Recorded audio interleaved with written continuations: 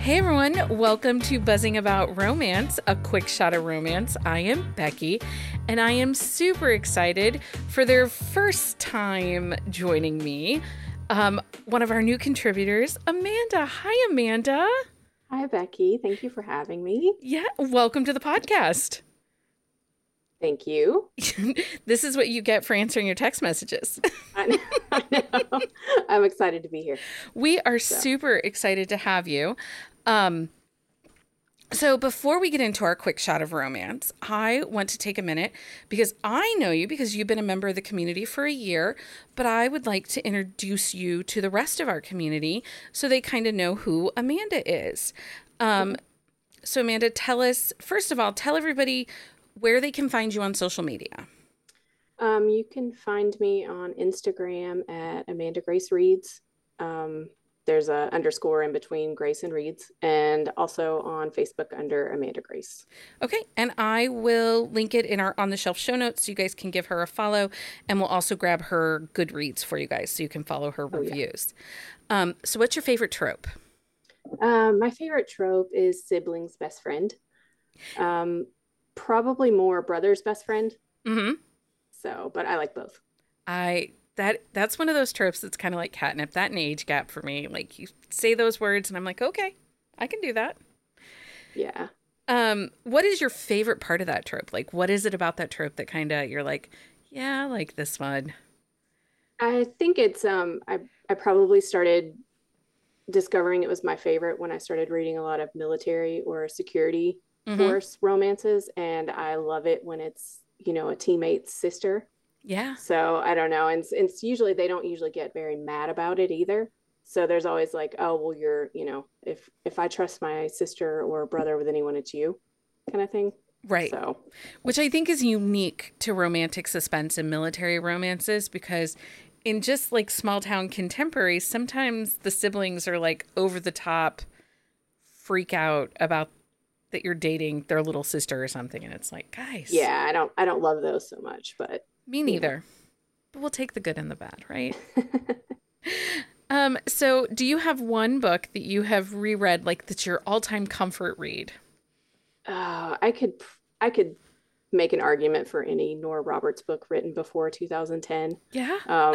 because I had to wait a year for a new one to come out, so I would reread my old ones, every day until it came out. So probably Tribute, by Nora Roberts is the one I've read the most. Yeah.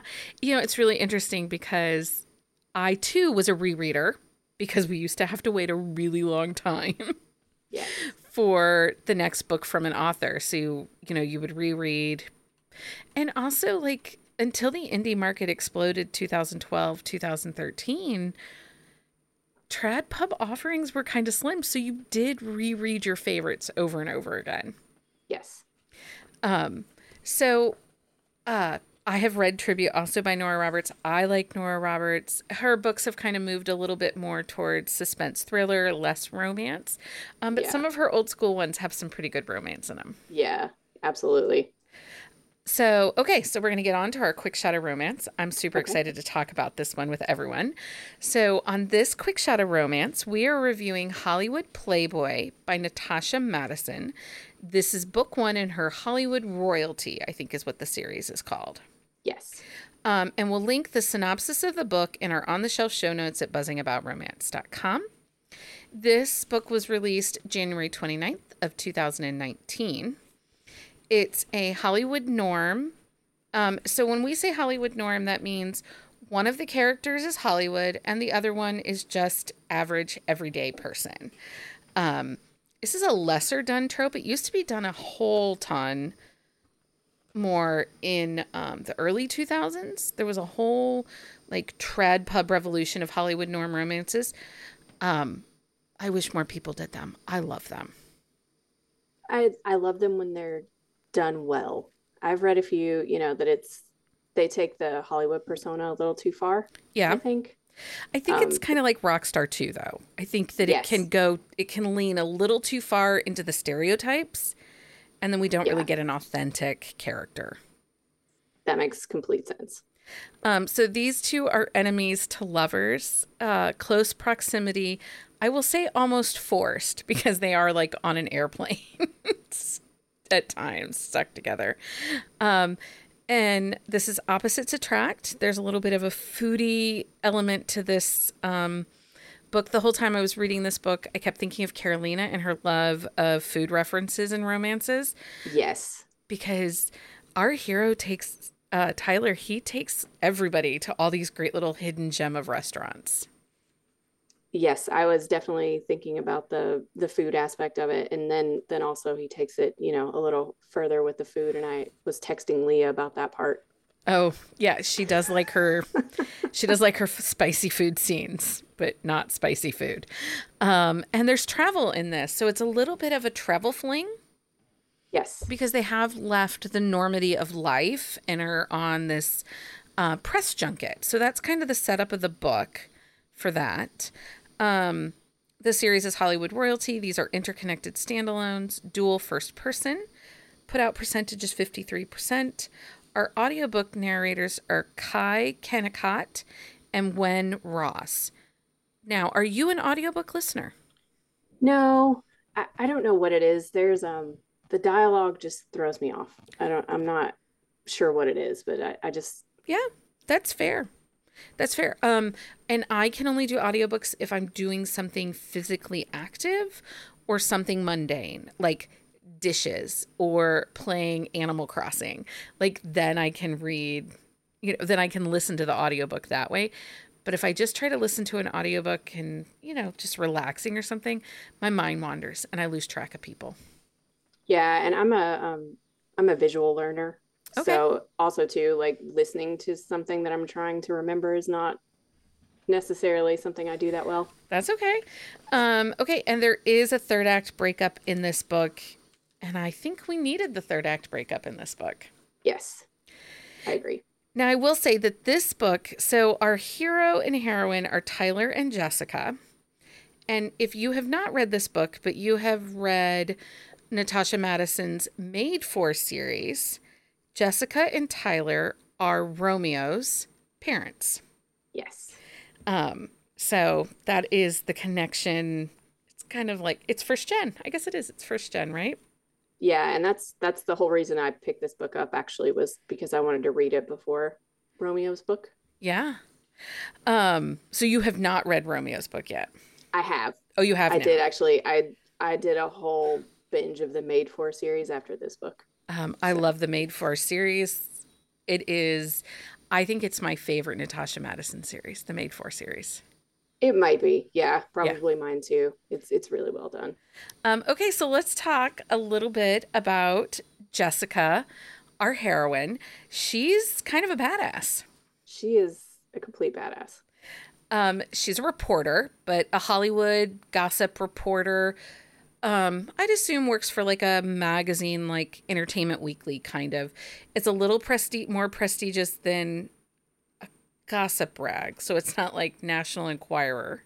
Yeah, I was thinking Entertainment Weekly style Yeah. situation when I was reading it. It's a little yeah, cuz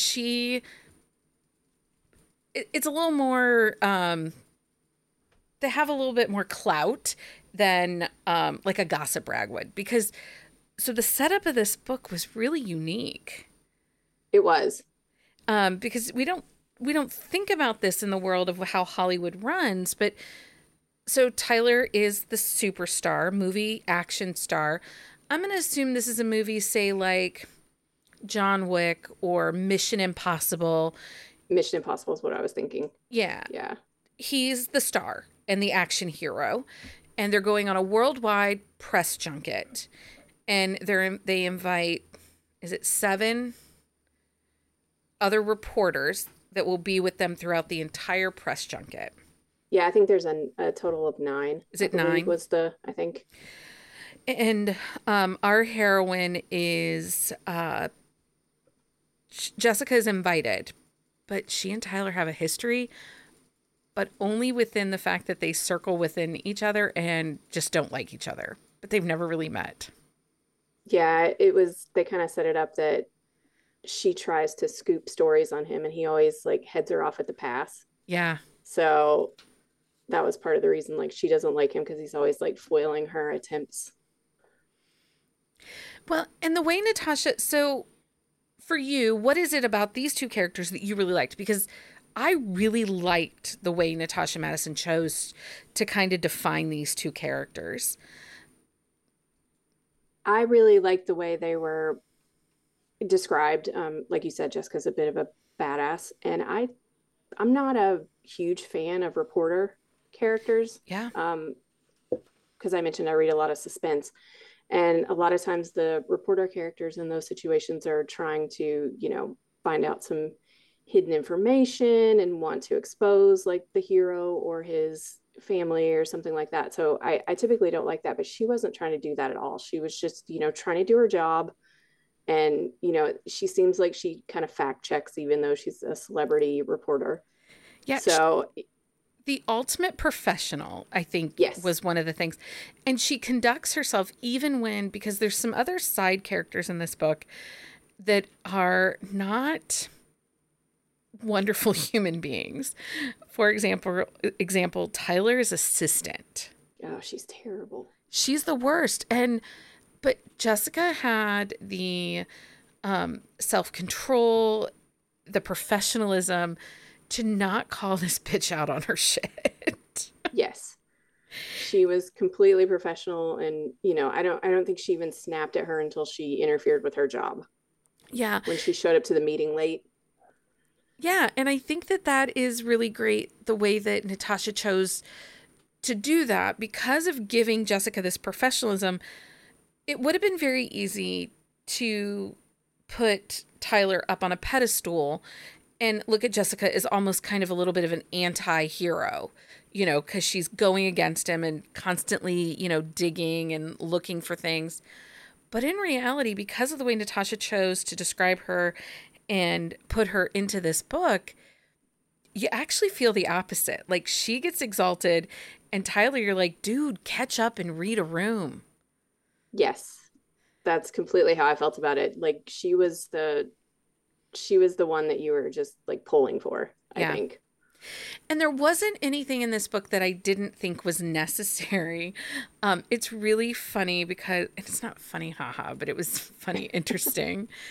There is a scene in which Tyler kind of loses control of a situation with one of the other reporters and gets caught in what could be a very compromising situation. And, Jessica fully believes it and doesn't question it. There was no like bad. I'm not saying that right, but there was no angst. There was no anger. No angst. Yes. And I think what it did was it cemented that Jessica really does take people at face value. Yes, I would agree. But there was that line where, like, you need to zip your zipper. Yeah. And then immediately after is when they kind of got together. Yeah. So she had no hard feelings about it whatsoever. It works really well because, again, it shows Jessica as being like smart, and she's picking up on the signals in the room, even though Tyler's kind of an idiot about things. He is. He's not picking up the signals that several people are sending him in this book. No. So if you listen to the podcast for any length of time, you know that enemies to lovers can be a little bit of a struggle for me, because a lot of times it feels like it goes from, I hate you, I hate you, I hate you, to, oh my God, I love you, but this relationship of enemies to lovers, I would say probably they're more adversaries or rivals. I would agree. Than enemies.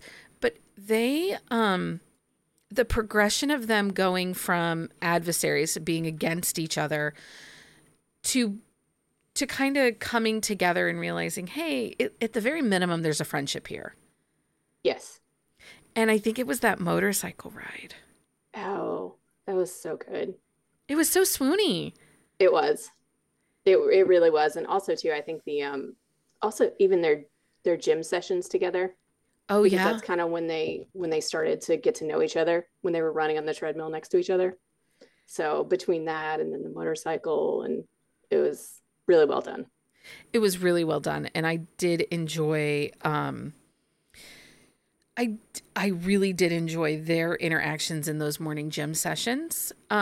Just because it kind of it took away all of the masks of their moments, and you kind of saw glimpses of who they really were. Yes, I would agree. Um, so there is a dark moment in this book, and I felt like this book really needed that. Um, it needed that, particularly after. So I'm kind of skipping around here a little bit, but there's a part where the big part of the premiere of the movie is going to be in Paris, and he invites his parents to join the movie tour, and chemistry is heating up between Jessica and Tyler, and you're really feeling it. And then he brings his parents in, and he isn't very good at communicating to everyone else that should know that Jessica is who he wants his parents to meet, because they're still kind of trying to keep things quiet, right? Yes. And I like that he did that, but then that's what ultimately leads up to this dark moment, right? Where Yes. things are going to go south for them. Go bad. And I think Jessica did it exactly what she needed to do. She just dropped and walked away. She didn't have the words, and I don't feel like she had an outlet to do it in a way that would have been professional. So for her character, it was a consistency of character piece for me. She drops everything and walks away. That's a really good point.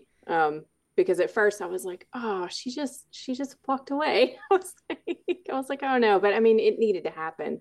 But you make a really good point that that fit her character, because I was like, well, why didn't she just, she didn't say anything, or she believed him before, but it's a totally different situation here. Yeah, she believed him before, and there was this like power dynamic struggle piece between the assistant and Tyler, and where Jessica fit into her life, and because of them trying to keep these professional boundaries, every interaction that Jessica has throughout the book is at the utmost of professionalism. Yes. When she's told she's not needed to walk at the premiere with him in Paris, she continues to do her job, even though, like, she was emotionally broken. Oh yeah.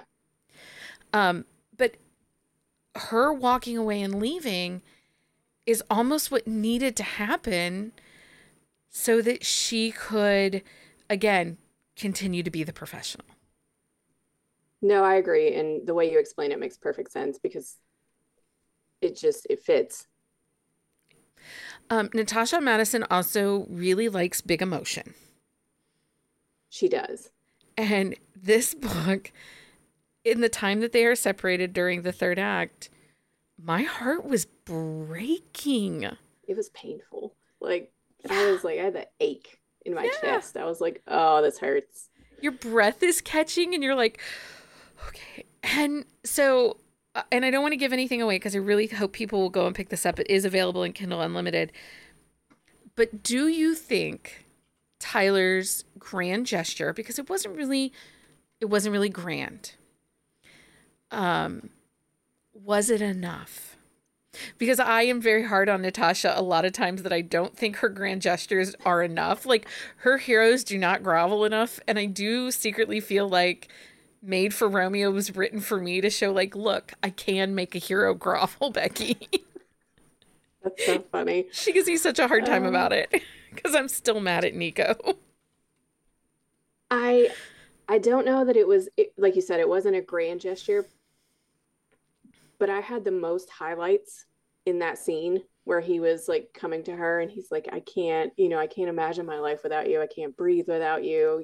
Like that whole situation. I felt it like deep. Um, and maybe it's just the way she wrote it so emotionally. So I didn't feel like he had to do this huge grand gesture, but I don't know. I was okay with it. It was enough for you. I think if you look back to his roots, so his dad and his mom, she's a teacher, he's in construction. They're very not Hollywood. They're very simple, easy, normal people. I know, me too. They were great characters in this book.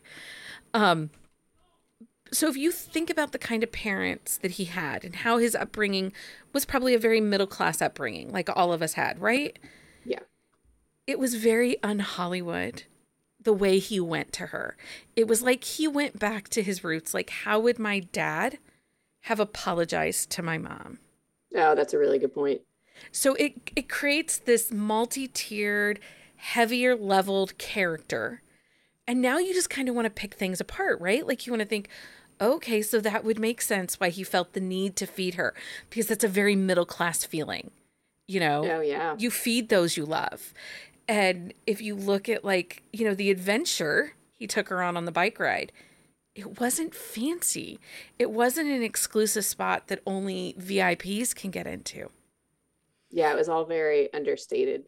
Yeah. So that was like continuous character development, but also creates this very heavy, multi-layered character that made him very swoony and kind of book boyfriend.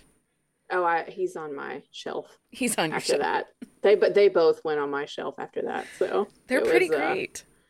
Yeah, I don't know. I was in the mood for this, and it hit like everything that I wanted when I read it. And even if I wasn't in the mood for it, I still think I would have given it a really good review because it's so well done.